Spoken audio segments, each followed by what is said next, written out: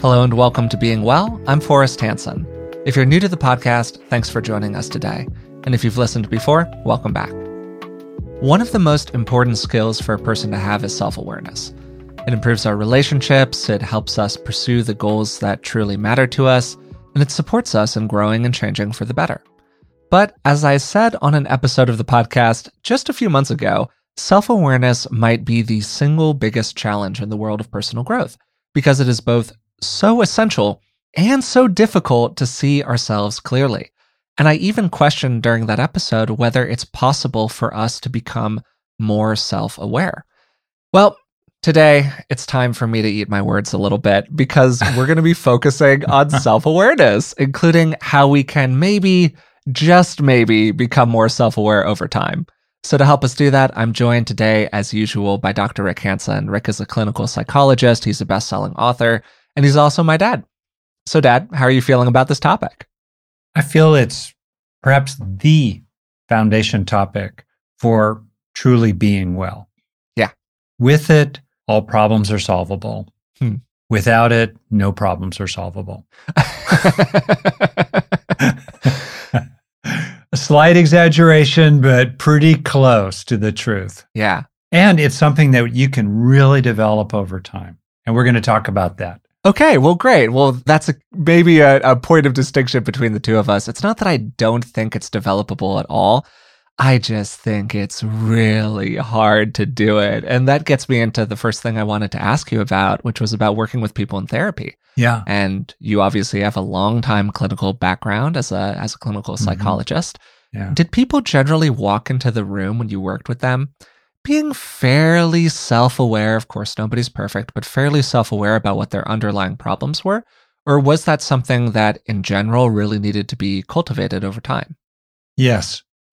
What I mean is that sometimes people come in to different therapists for different reasons. I had a general practice seeing adults, couples, families, and also kids. And sometimes people would come in because there was a practical problem that it was very clear to them, for example, how to navigate parenting, co-parenting with an ex, or what to do about the fact that they just felt a loss of purpose in their life after the kids left home or they retired. That was pretty clear. Or they knew they had a drug issue or an alcohol issue that they just had to deal with. Other times, yes, often people come in with this sort of vague miasma of misery, like, ugh, and I'm not making fun of it. This is poignant. This is real. And they didn't know why they felt the way they did, or they didn't know why they tried to do some things and they hadn't worked. So definitely that's where we start, but it's certainly not where we end. And I guess a little bit, I'm in the candle business. So you're talking to a guy who has seen the evidence again and again and again of the benefit of bringing light to situations and bringing light out into what had previously been the shadows. Well, that's a beautiful metaphor to start with. And there's this common idea in therapeutic practice of what's known as a presenting problem. There's this thing that a person knows that they have to deal with on some level. They're having an issue in their life that's bubbling up to the surface. But that presenting problem is often a manifestation of much deeper issues that person is facing. They've got something that's beneath the surface or in the darkness, to extend your metaphor there, that you need to bring a little bit of light to. Was that also something that you saw pretty regularly, where somebody might have an awareness of a surface issue, but there was some deeper thing that was revealed over time that you needed to draw their attention to? Sometimes what would happen for someone is that there would be a revelation of some sort in which they would become aware of what they had not yet been aware of in a way that was really freeing. And a story in my case that you've heard me talk about is that roughly in my mid-20s, I had the revelation, the realization that growing up, I had been a nerd, but not a wimp. And it was revelatory when I realized, and I became aware of the facts that no, I'd actually been a dork, I'd been a nerd, but I had not been a coward. I had not been a wimp. One of the interesting things that comes up for people is realizing their own responsibility, which is a kind of self-awareness where you start to recognize, wow, good news, bad news, or rather bad news, good news. Bad news, it's your responsibility to a large extent. Good news, it's your power to make it better. And the two go together. So this might seem kind of abstract. I'm sure we're going to get into a lot of details here, but you can see immediately that this topic of self-awareness is indeed foundational. I'll say one more thing here that's beneficial. People grapple with issues, right? There's issues. Okay, was I a nerd or a wimp, right? Or what should I do better as a parent, to raise our kids? Okay. There's also this process of self-knowledge for its own sake. As we gradually expand the light that moves out into the shadows of our interior, people feel more whole, they feel more integrated, they usually feel a lot better and more at ease and at peace with who they are. Yeah, I think this is a good moment to talk about some distinctions around self-awareness, different kinds of ways that it can show up for a person. And there's a classic distinction between internal and external self-awareness. And we've mostly talked about internal so far. This is knowing your own values, your tendencies, your thoughts and feelings, all of that stuff. That is internal self-awareness. And then external self-awareness is typically more relational or social in nature, where you have an awareness of how you're perceived by other people. So to give an example of how these can be different for somebody, I might have an internal awareness of the fact that I'm an extroverted and sociable, and often, which will probably not come as a surprise to podcast listeners, quite a chatty person. And so that's my conceptual or internal self-awareness. Then my external self-awareness is having a moment when I'm in a group of people and we're all talking about something, and I'm able to do a moment-to-moment scanning of my behavior where I can look at it almost as a spectator and have a moment where I go, hey, Forrest, you're probably taking up a little bit too much of the air in the room right now, and it's time for you to toss the ball to somebody else.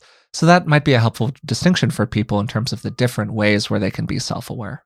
Right. Can you look at yourself from the inside out and from the outside in, including through the eyes of others, and including taking into account what's it like for them to be with you? Yeah, to be around you. Totally. That's a really useful thing, especially if you occupy any position of privilege in society, right? Yeah. Maybe I'll talk here, Forrest, if it would be helpful, about different kinds of self-awareness, particularly internally, that internal form. So now that you've made that distinction from the inside out. Two big categories. Yeah. Yeah. So one, think of granularity of mindfulness in real time. How acutely can a person discern in a time scale of quarter seconds or even tenths of a second what's going on in their own streaming of consciousness? That's the time part. And then if you think about space, the full breadth of the stream, the swollen river, really, of consciousness with all its flotsam and jetsam. How granular can a person detect subtle shifts of mood, intention, perception, bias, expectation, presumption?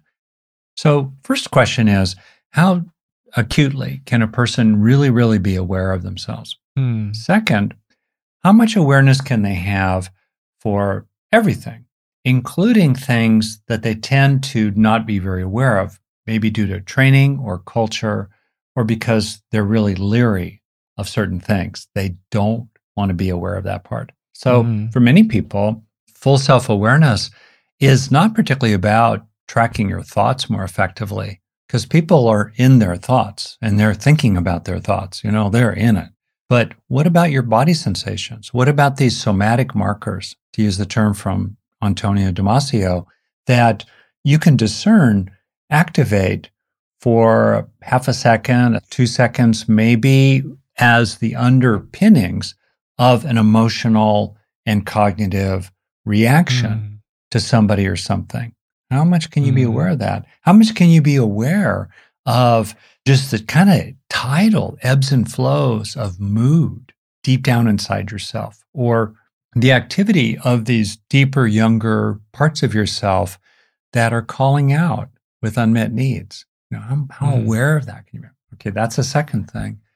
And then a big third one is people are often caught up in situations. A lot of early psychoanalysis is essentially about this one thing in which they're actively repressing parts of themselves, repressing, suppressing.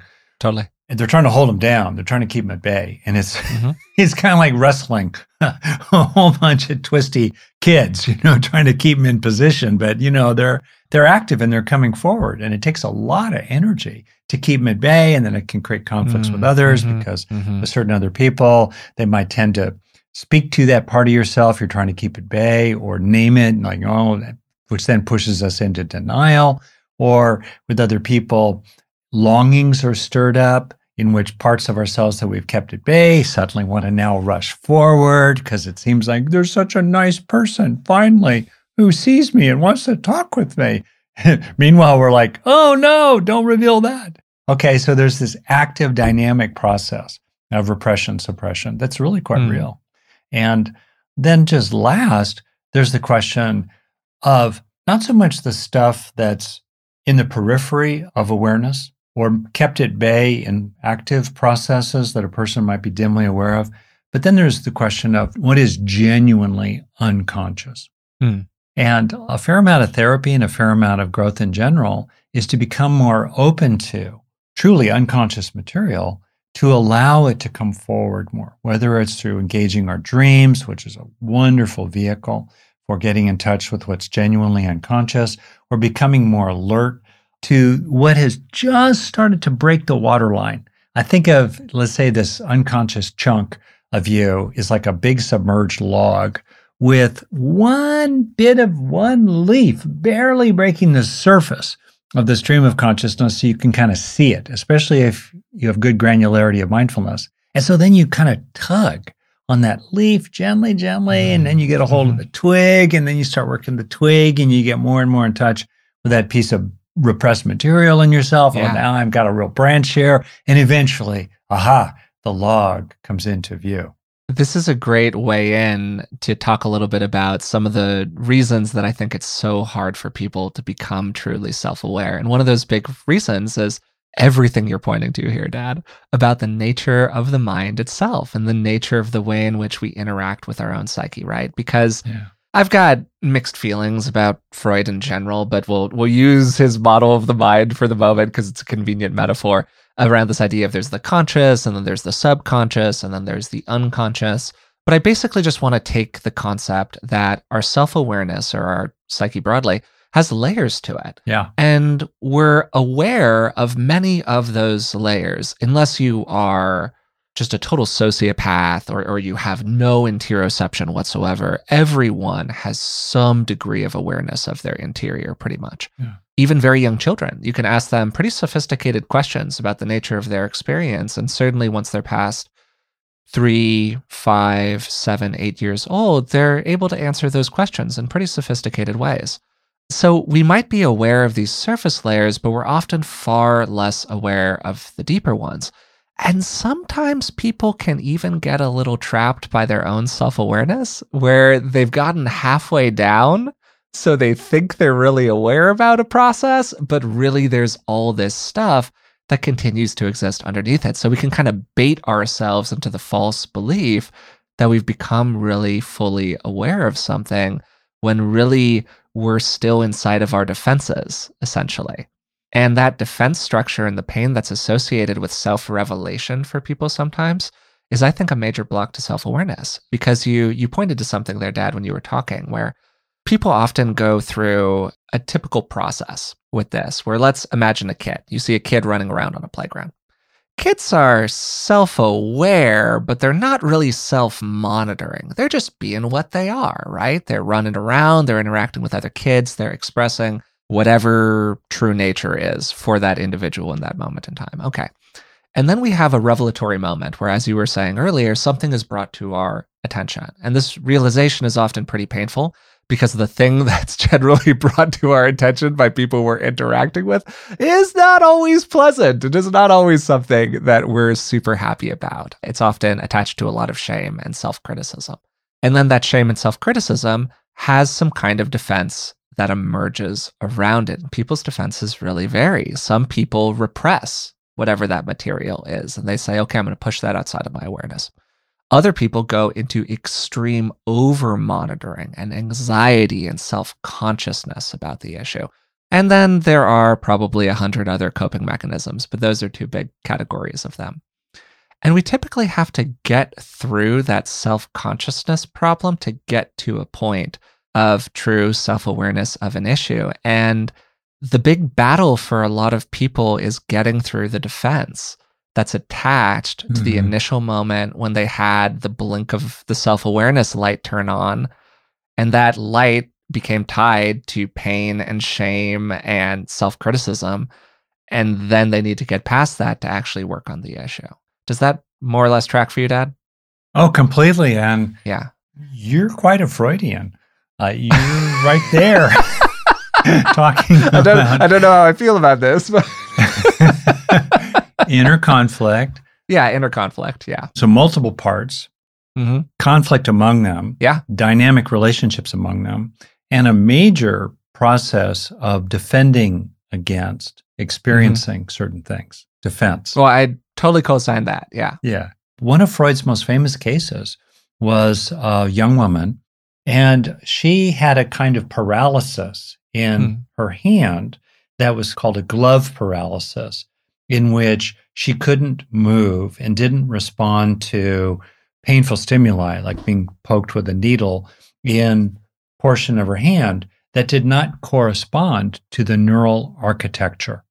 In other words, the nerves sort of moved through the whole wrist area, but for her, it was like there was a line that was drawn. It was like she was wearing a glove. It was clearly psychogenic in its origin. And so he did analysis with this young woman, and it eventually became clear that while she was living with her abusive, tyrannical father, taking care of him in a very deferential way, situated in the social structures of the time, she wanted to slap him. That was the repressed impulse in her. But she couldn't do that. She couldn't slap him. That would have been a total violation of her role. It would have brought down all kinds of bad things upon her. She couldn't slap him. So psychogenically, she paralyzed her hand and desensitized it as a way to manage that inner conflict. Paralyzing her hand was a solution to a problem as she experienced it.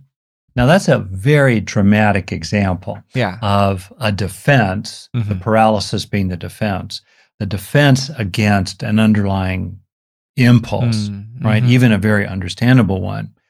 Most of the time, when we broaden in self-awareness, it's much more incremental and bit by bit. Also, a lot of the time, what we become aware of is good news. Yes, to some extent, we get in touch with our pain. And as a subset of that pain, there could be feelings of shame or worthlessness or appropriate healthy remorse. So sometimes we do get in touch with that. But very often, what we get in touch with is neutral, informative information, right? That's actually useful, pragmatically useful information about ourselves. Or we get in touch with aspects of ourselves that are really, really sweet and good. That's a real important aspect of self-awareness. Like, I'll ask you, maybe we'll take turns here. I don't know. I have a story queued up. Is there anything that you got in touch with through self-awareness that for you was reassuring, a relief, good news? I don't know. I'm not totally sure how to answer that question, to be honest. Well, this is the first in the podcast. You've never been unable to answer a question. And also that pause was really long. So this immediately, for me as a therapist, and I'm not going to therapize you, Forrest, fear not. And it's definitely on the air, I'm not going to therapize you. But for me, I smell blood in the water. Like, oh yeah, I'm a therapist. Oh yeah. I'm leaning into this one big time. I maybe I'm just wrong about this, which I'm open to be. I don't feel like that's where the pain points are for people. I think the pain points are around dealing with things that they need to change, not embracing like positive aspects of their personality. But that's maybe because that's where the pain points are for me. Because like I'm happy to embrace the positive. Well, I think maybe that's an issue. Yeah, hey, there you go. I'll definitely say my clinical experience, 80% of what there is for people to recognize about themselves is good news. ish on average. Maybe 20% is how they could be more skillful. Wow, really? Yeah, really. Man, that's really interesting. That's my clinical population, but that's totally my experience. Well, okay. Well, then sure. Let's roll with it then. And if I could just go a step further, and knowing that and framing it that way makes the journey, the path, a lot easier to take, because you're usually expecting that what you'll be discovering is good news. And so you're much more willing to keep going. That's a totally fair piece of advice, because I think that if people are deeply concerned that every time they peer inside the mind, all they will find is demons, then clearly that is a big disincentive to peering inside of the mind. So there's probably some real usefulness here in positively reinforcing. And that's a common view. Yeah, absolutely. Absolutely. Your assumption's really common. Yeah. And I mean, obviously I'm coming to this as not a clinician. So I'm not having the experiences that you're having in terms of sitting in front of people. I'm just engaging with my own content. Yeah. And hey, maybe we've just found like a story that I tell myself that I'm becoming now more self-aware of here in real time, which is this idea that like I'm on some level, I don't know what the right word is because I don't want to say like conceited, because I don't think of myself as being conceited, but I think of myself as having positive qualities. I find those pretty easy to access. If anything, I feel like I need to be very careful about not over attributing positive qualities to myself. And so that's something, probably because I got a lot of feedback when I was a younger person around people feeling like I was a little big for my britches in various ways. And because I'm extremely socially valenced, I developed a fair amount of sensitivity around that. Yeah. So my self-monitoring processes are often very tuned to being very careful about tone and not overclaiming my own knowledge, and being very sensitive to how I'm being perceived as too much of a knower by other people. And it even comes through on the podcast from time to time, where, as longtime listeners will know, I precede almost every comment with some version of I think, or kind of, or sort of, or maybe. And that's sort of my way of softening that. So maybe a little self-awareness is peeking up in this moment about my own process. But to honor your question, I think that's something that I've become increasingly self-aware of, is my own positive motivations in terms of almost a pushback to that. Being where, no, I'm really not trying to show somebody else up. I'm really not trying to put somebody else down. I'm just sharing for the sake of sharing when I'm being a big, extroverted, chatty person in a space. And I'm doing it from a real place of positive motivation. So that's something I'm aware of, and in the heart aspect of it, that is really great, because it helps me not feel, in quotations, like a bad person, a phrase you hear a lot during this sort of stuff, about those tendencies. Wow, I'm glad we're talking about this. For all kinds of reasons. Yeah, it got super real there. Yeah, a couple things. So, yeah. And then I'll tell you my little story maybe as an example of this. So first, what you're describing is a very common, that a person assumes that the revelations will be mainly upsetting and sad and painful and hard. Yeah. And occasionally that is the case. Usually it's not. Usually some are, but most of those things we learn about ourselves, they're all useful. And totally. The great majority of them often have this feeling of they're reassuring, they're a relief, they're self-accepting. It's good news. Second, it is true. It's a reasonable concern that we don't become too big for our britches. Okay, I get that. Sure, yeah. I would also say that in terms of the distinction you made about two ways to know ourselves, from the inside out as we experience ourselves, and also from the outside in as others see us. In my view, there are certainly some people who would be really served by being more aware of and more focused on their impact on others and how others see them, including in pragmatic ways in particular situations.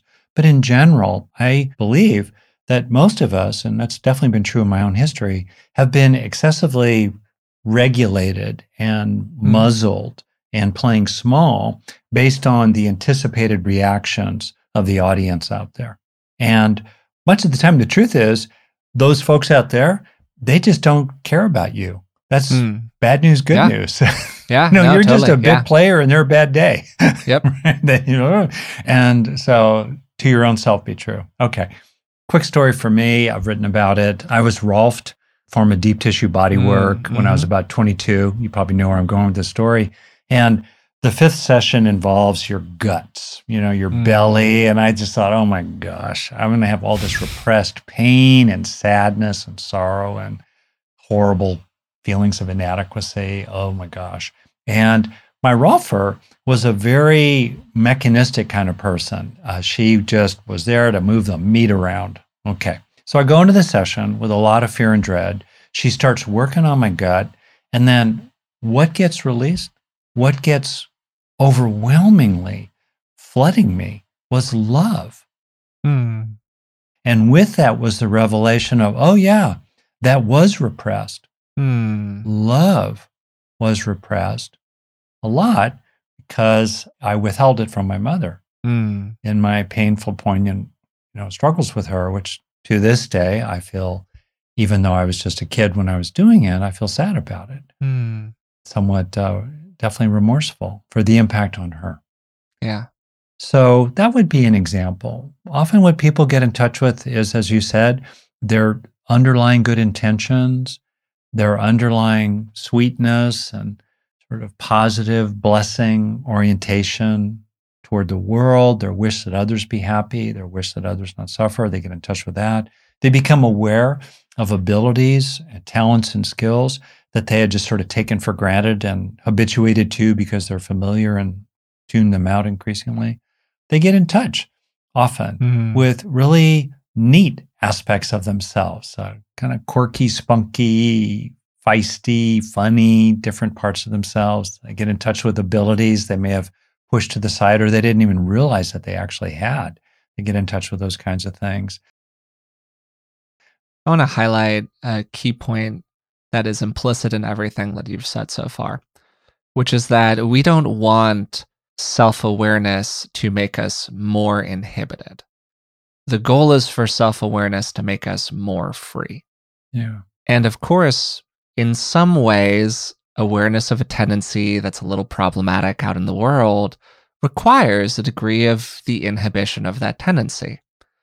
But often what you're doing when you're inhibiting that problematic tendency is you're allowing other more useful, more positive, more helpful tendencies to become more free. And that's the goal, whatever that true nature is that I was talking about toward the very beginning about the kid running around on the playground, letting that part of you out in a more full and complete kind of way.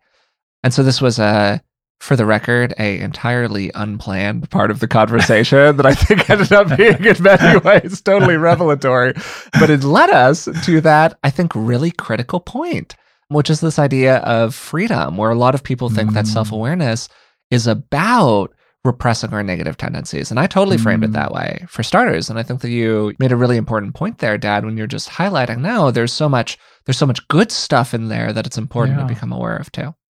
In a way, what we're getting at is a classic question of what is human nature?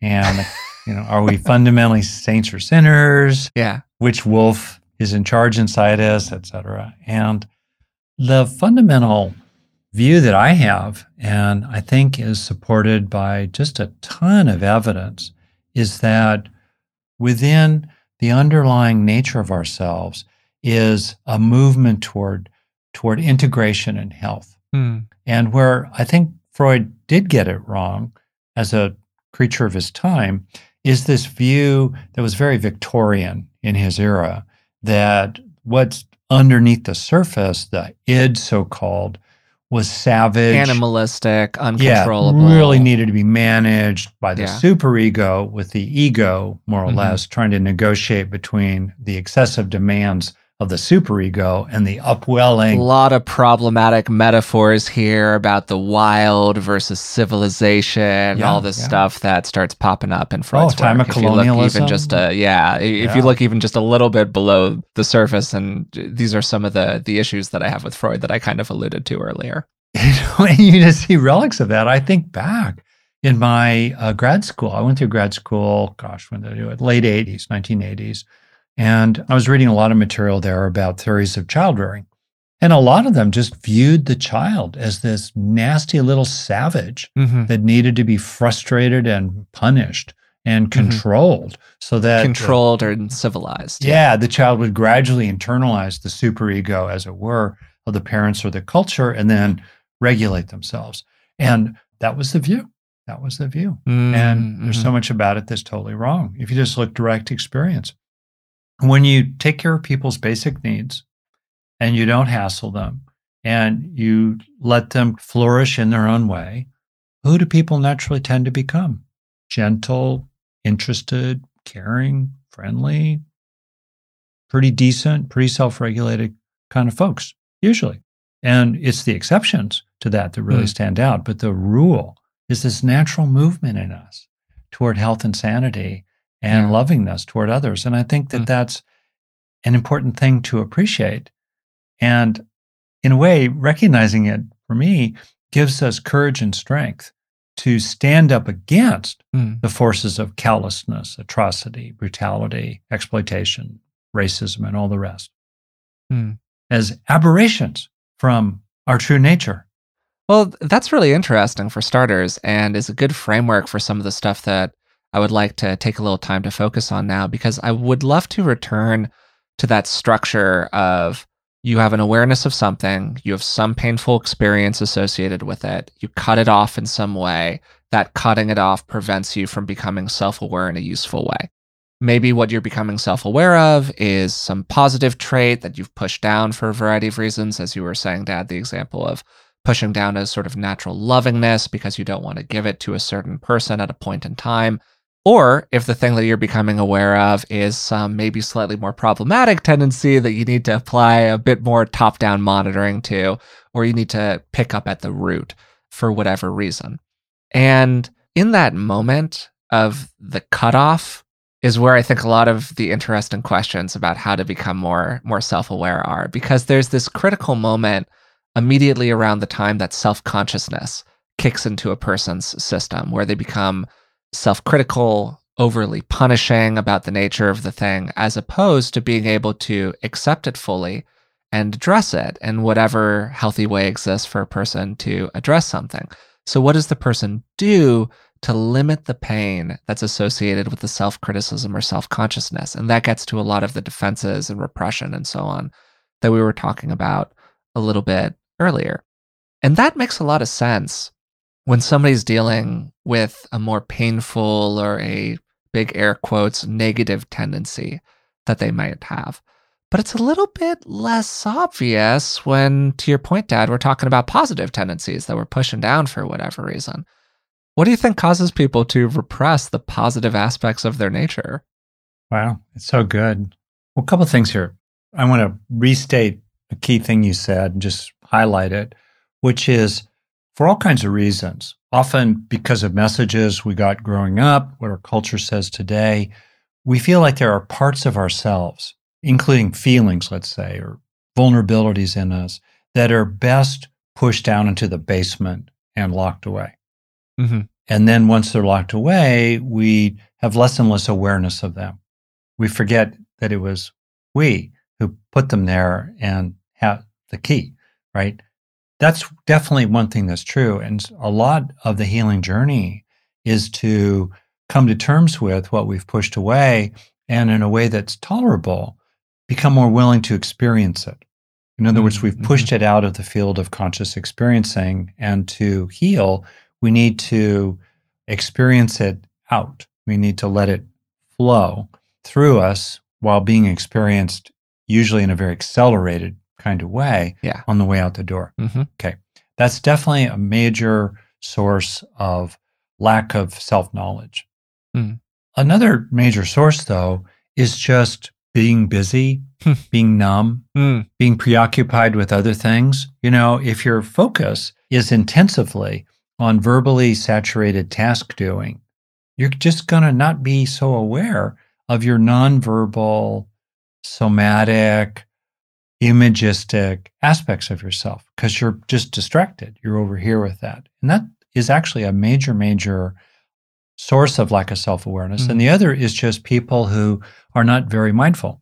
They don't have very good, just real-time granularity of self-awareness. The other thing that happens, I think, that's very real for people is that they are identified with habitual ways of seeing, thinking, and doing. Totally. And yeah, William James described us, well, he said, most people are bundles of habits. And when we're in the habit, it's almost trance-like.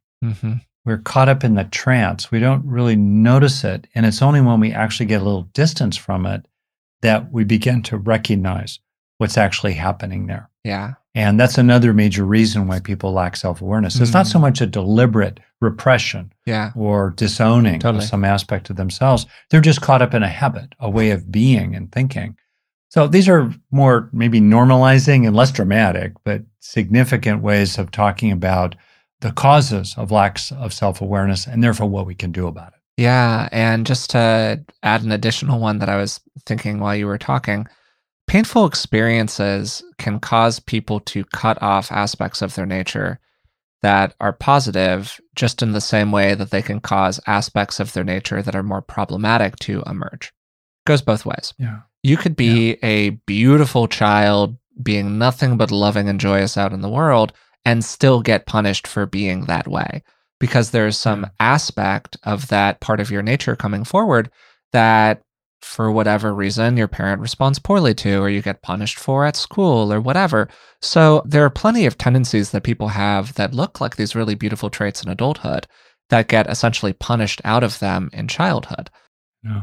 And I want to highlight that because I think that when we talk about self-awareness, it's easy to make this sound like a developed skill, and more self-aware people are good and less self-aware people are bad. And if you lack self-awareness, it means that you're just not very thoughtful or you're not very good at this thing. Having more or less self-awareness, it often has very little to do with how much effort a person has put into self-awareness. I mean, sometimes it does, but a lot of the time it doesn't, because some people have just gone through experiences that were more challenging, that cut them off from their interior in more profound ways. And it's really appropriate to give people a break for that, frankly, and to give yourself a break for that if you're somebody who went through those kinds of experiences. Included in that is dissociation. Absolutely, yeah.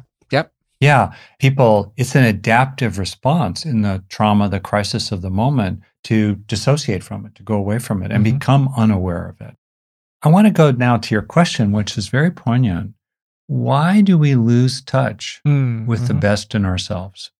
What are some of the ways that happen? And thinking out loud about it, and I'm very interested in what you would say when you look back on your history or what you see about other people. Yeah. One is, it's other people. Other people convince us that certain aspects of ourselves don't exist.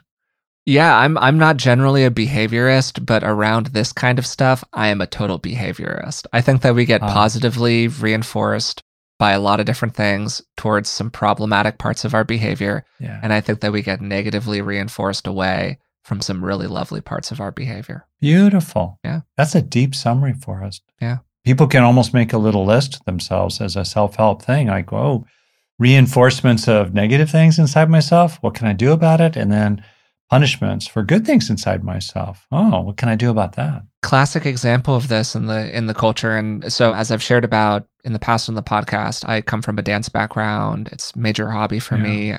Go to, or in the past, pre-COVID, I went to probably 15, 20 events a year where you spend a weekend going to a hotel, hanging out with a bunch of other dancers, doing competitions, all this different stuff. Major social activity is drinking. Drinking gets very positively reinforced by that community. They're not deliberately trying to cultivate alcoholism, but there's social circumstances. You're hanging out at the hotel bar and somebody says, hey, can I buy you a drink? It's kind of tough to say no. It becomes a social interaction thing.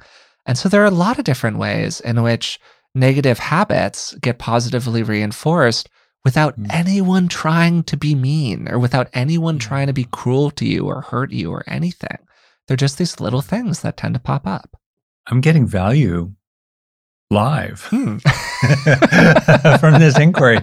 Just feeling into one path, one way other people punish, suppress the good within us is because when they detect that in us, especially when we're maybe a little younger than them or we have less power than they do, when they detect that in us, it makes them uncomfortable inside themselves. Oh, yeah. Yep. Because they've repressed that inside themselves. And being aware of that in you gets them on the edge of becoming more aware of that in themselves.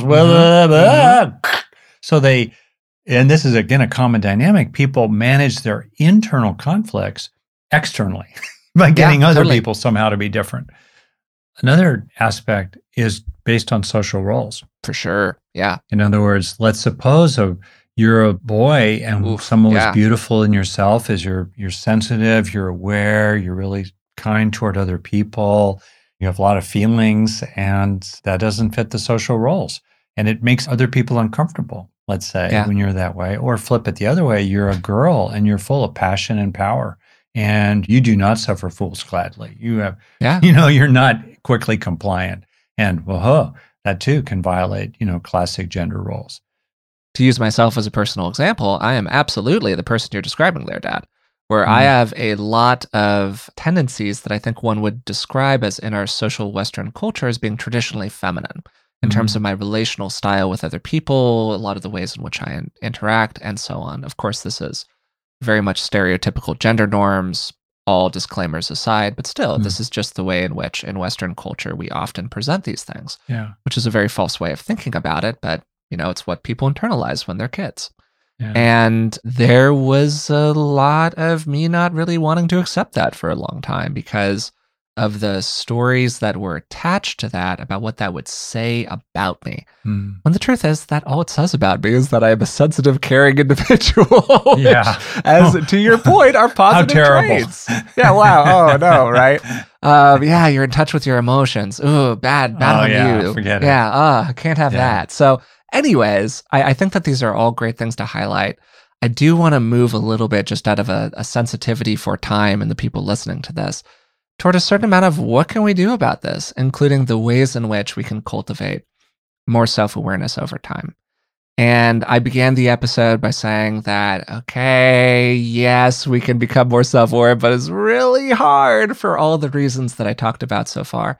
And I would love to give you, Dad, an opportunity to talk about how you've seen people cultivate more self-awareness. It's a huge subject. Nah. What I mean is, it is our nature to be whole. Think of a young child, fully expressed, fully aware, maybe without a lot of verbally informed insight into themselves that they can talk about, but they're whole. And then as time passes, one part of themselves after another gets disowned, repressed, exiled, put in the box, cut off. And they then end up being, to me, metaphorically, if you imagine the vast domain of each of us as individuals, full of all these provinces, with a sort of kind of capital that's the roughly coherent and somewhat stable core executive, call it ego, process, right?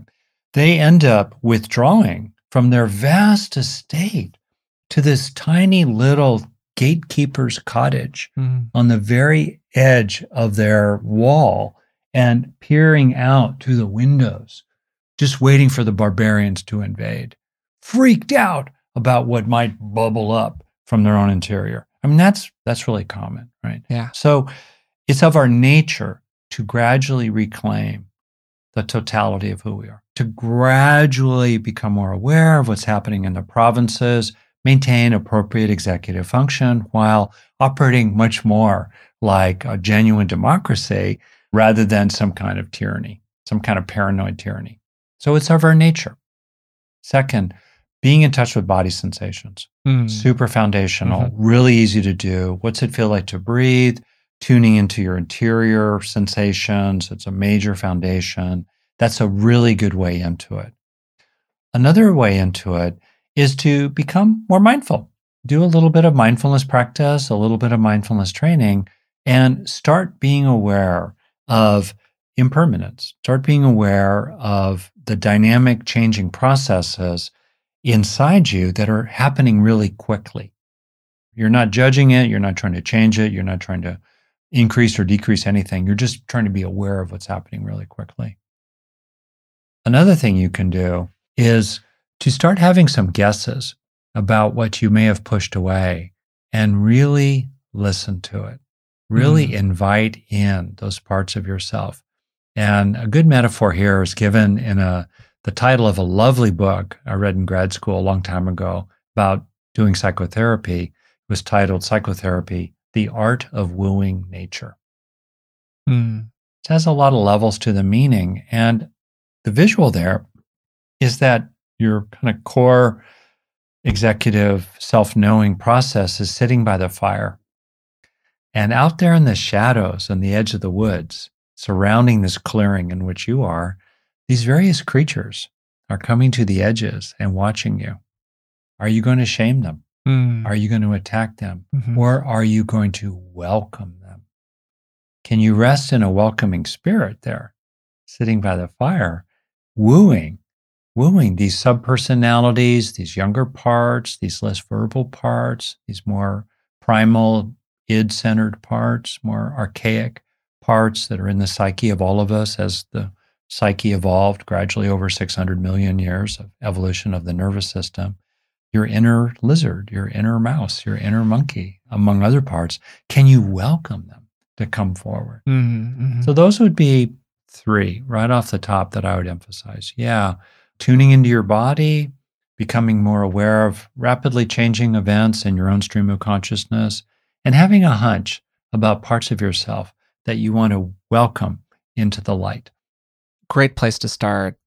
And I'm trying to think about this through the lens of how I've become more self-aware of some of my own tendencies and what worked for me. What was that process like? Understanding that I feel like I've been at this for a while, but I'm only 34 years old. I'm sure that I am not all the way down to the bottom of the basement yet. And I still got a lot to make aware inside of my own consciousness. And what immediately comes to mind is this phrase from the Buddhist tradition, and please correct me if I say this incorrectly, Dad. I believe that it's gradual cultivation, sudden awakening. Yeah. Which for me is a beautiful articulation of how this process works most of the time. And I think that my reticence about asking, can people actually cultivate deliberately greater senses of self-awareness is I'm not sure what the first stone is that gets us into the gradual cultivation part. Once the cultivation starts, the awakening can happen. But I don't know what it is that gets me to seeing this thing on the edges of my consciousness, where I'm just beginning to become aware of it, where I can then start wooing it forward, to use your language. Yeah. And I'm trying to think about that like actively right now as we're recording this. And I don't have a great answer for that question. But there's some questions that might be useful for people. One of the things that's been helpful for me is to ask, what am I worried that I am? And then attached to that, I think that a major resource for me has been increasing self-compassion and self-acceptance, which has really opened the field for self-awareness. And becoming increasingly skeptical of the more self-punishing voices inside of the mind. Because even though a lot of what we find inside of the mind is good news, it's often good news that's covered in something. It's covered in shame. It's covered in self-criticism. It's covered in some painful experience that we want to forget. And we need to be well-resourced. We need to be confident. We need to feel sturdy. We need to nurture ourselves if we're going to engage with that painful, often difficult material. And I think that one of the things that maybe has led to the movement toward gradual cultivation for me has been greater kindness to myself and a greater movement into feeling internally resourced in a lot of different ways. And as I've increasingly felt that way, that process of self-awareness has become much more accessible for me. With people out loud about them and for myself, there's some major questions. One is, what do I really want? Or what do you really want? Or what would it look like if you got what you really wanted here? Right? So wants, deeper wants, really, really important. That's a good question. Another one is, what am I feeling? A lot of people have, it's technically alexithymia. They have a hard time talking about their feelings. Yeah. And for some people, there's a genuine neurological issue, but very often we're just not used to it. But there's an inquiry. What am I feeling emotionally? Not what I'm thinking. What am I feeling emotionally underneath it all? And especially with a sense of sensing down into your own interior, sensing down what's underneath it. What's the want underneath the surface want? What's the feeling underneath the surface feeling? Classically, what's the hurt or frustration or anxiety that underlies the anger? Another one is, what am I pushing away? Mm. What am I holding at bay? And related to that, what would really make me squirm? Mm. What would be uncomfortable to reveal to this other person or to reveal to myself? Yeah. Those are good questions. We've mostly explored the very murky part of this whole conversation, the murky underbelly of the psyche, these deep things we can become aware of. Sometimes what's really helpful to become more aware about is what we're actually doing out in the world. Because people are very self-deceptive. I'm very self-deceptive. And for me, one of the things that's really supported me in increasing my awareness, particularly around behavioral things, is trying to do whatever I can to move towards something resembling objectivity. Understanding that, objective to who is itself a very complicated question. But asking yourself a real question about how much time are you actually spending on fill in the blank? Because people will say, oh, I'm spending a lot of time doing this or doing that, or you, other person that I'm in a relationship with, are not spending enough time doing X or doing Y. Well, how much time are you actually spending? And it's often remarkable how little sense people have of how regularly they are sticking to this habit that they want to cultivate, or how much time they're spending working on this thing that they want to do. For me, when I started tracking my workouts as a small example, it was revelatory to me because I realized that I thought I had been working out X times a week when really I had been working out a very different number of times a week. That was a much smaller number. Right? Yes, yeah, absolutely. Yeah. And so anything that you can do to move away from your often rose-colored glasses prediction of what's going on to what might actually be going on, it can be super helpful and very revelatory for people. And I think one thing that really helps people is to sustain present moment mindfulness, sustained mindfulness, because so often we start sleepwalking our way through our days. We are that bundle of habits. We're in a kind of a trance state. We just sort of go along. And that's not much self-awareness. To be able to have this, it's interesting, the root of the word for mindfulness in the language of early Buddhism, sati, has its etymological roots in memory. There's something recollected. Can we be recollected as we move through our day? And if we're recollected, as it were, through our day, we're typically much more in touch with ourselves in real time. So that's another thing I would really just try to bring a shout out to, and to gradually bring ourselves back to the present when we notice that our minds are wandering. We've gone on autopilot. People go on autopilot a lot. And just keep waking up, keep waking up, keep waking up. Yeah. Sharon Salzberg has this really nice metaphor about this. She says, there you are in the meadow, full of self-awareness, maybe meditating away, maybe just doing your thing, but your way. And every so often a train goes by. And some of the time you notice the train and it just goes on by. Other times you suddenly find yourself on the train 10 minutes or 100 miles down the track. As soon as you realize you've been carried away on the train, though, right there, bingo, you're back in the meadow. Yeah. And it's that recollecting, that returning again and again and again that gradually builds up the trait of being self-aware steadily in the present as you move through your days. Great point. And I think that we're beginning to come to the end here. So if there's anything else you'd like to share with people, now's a good opportunity. I'm going to share a very useful, kind of corny 60s psychological method that people want. And maybe Forrest, you'll do it and report back. I'm your guinea pig. I know this is something Elizabeth would be all over, where basically you get a piece of paper, fairly large, 12 inches by 18, when it's kind of larger, maybe even bigger than that. And you just imagine that this piece of paper represents the whole of you, your whole psyche. And then just start kind of drawing on it a little bit, maybe with colored pens. It's okay to use words. It's okay to make little pictures, and maybe have this area in it that's loosely associated with this kind of core executive process. And then you have these other parts. And then over there, you've got the tree of wisdom. And here you have the cave full of deep jewels and inner treasures. And then over here, you have a bar, a party, everybody's whoop-de-doo over there. These are all just parts of yourself. These are aspects of yourself. And you use this as a kind of exercise to acknowledge and explore all of who you are. Not getting uptight. It's not an art project. It's okay, however you do it. And you might populate as well this vast domain of who you are with different characters, and you just all this sort of stuff, all of who you are. That's kind of a sweet, fun exercise.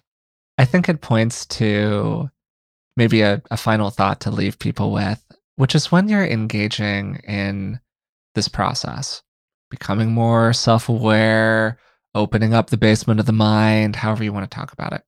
A really useful question to ask yourself when you're pushing for a little bit more awareness of a certain issue of one kind or another is, on behalf of who am I doing this? And for what purpose am I doing this? And what's run underneath this conversation, I think, is this really important point, which is that people often put pressure on us to become more aware in their mind of what they think our problems are.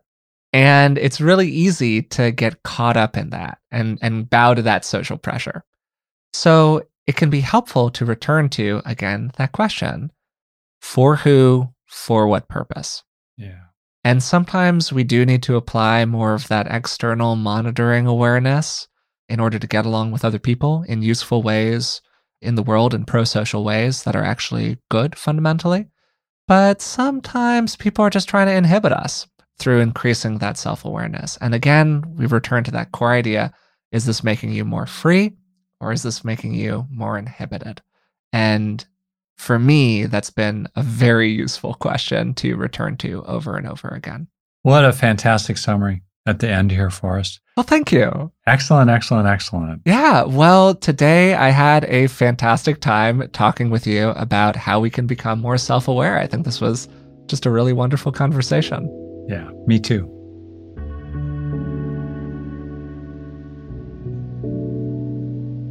We covered a lot during today's episode. It was one of my favorite episodes of the podcast that we've recorded recently.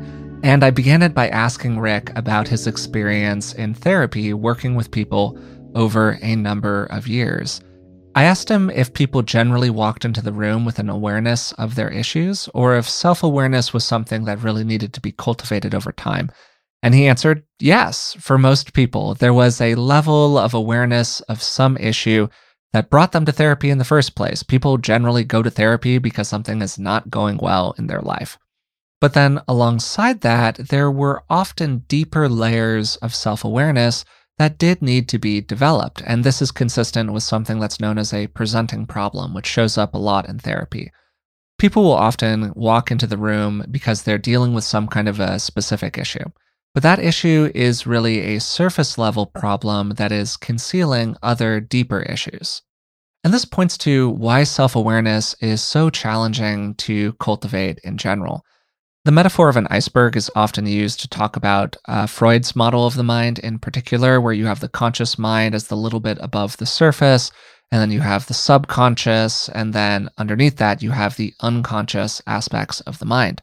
And we could be aware of many layers of the mind, but sometimes our awareness, up to a point, deceives us into thinking that we're more self-aware than we are actually. We feel like we've gotten all the way down to the basement when really we're just on the second or third level.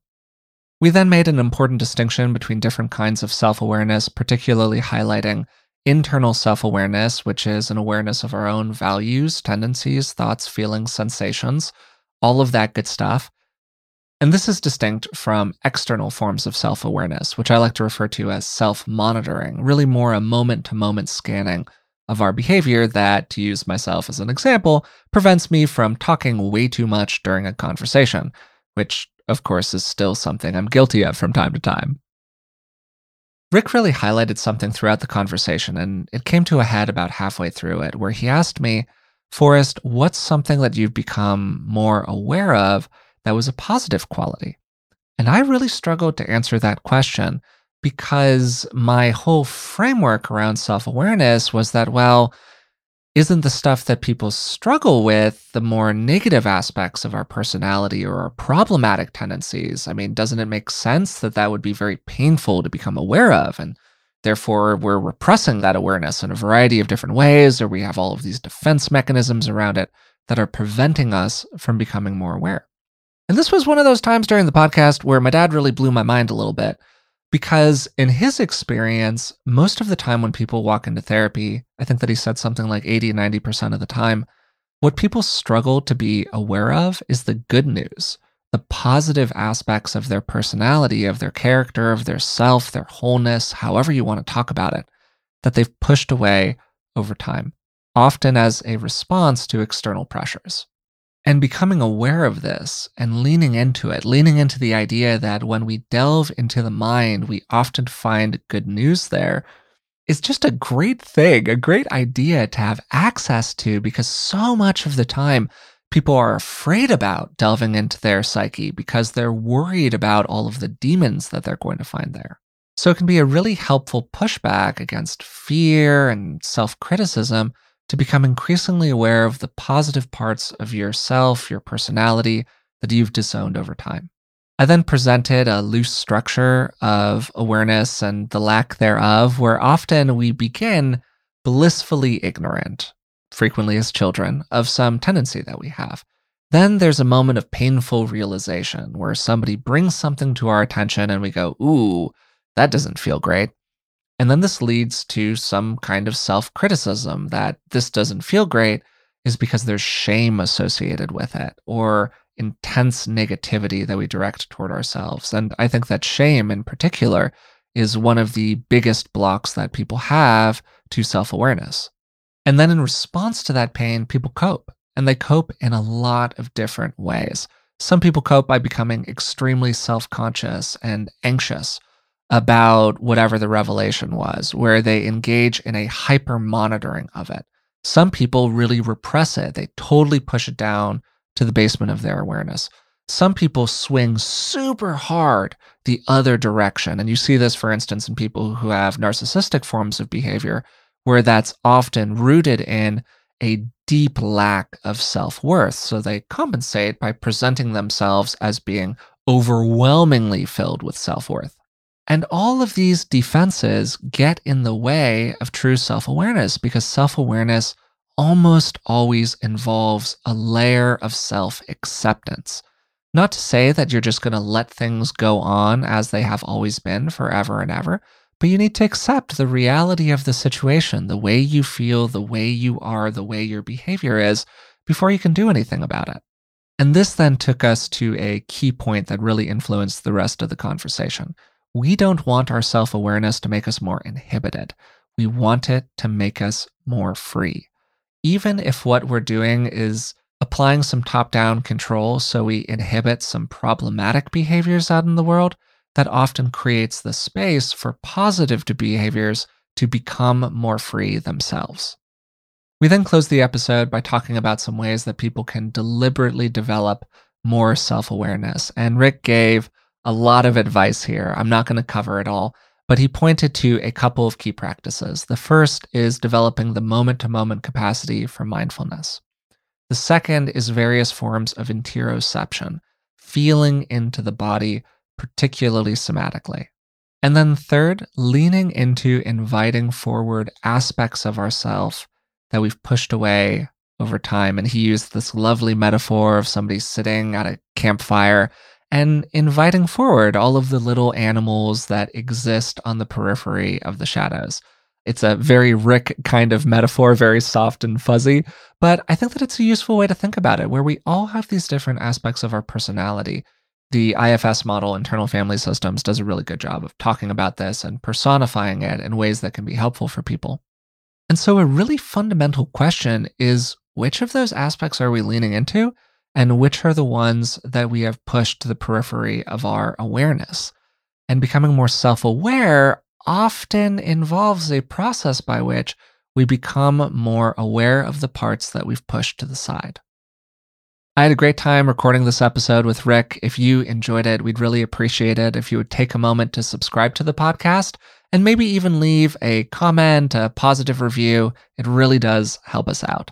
Also, you can tell a friend about it. It's probably the best way that we have to reach new people.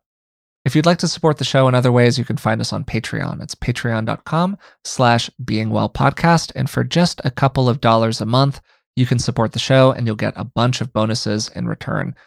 This includes things like transcriptions of the episodes, ad-free versions of our episodes, and expanded show notes, where I go into a lot of detail about the topics that we explore and the research and prep that goes into each episode.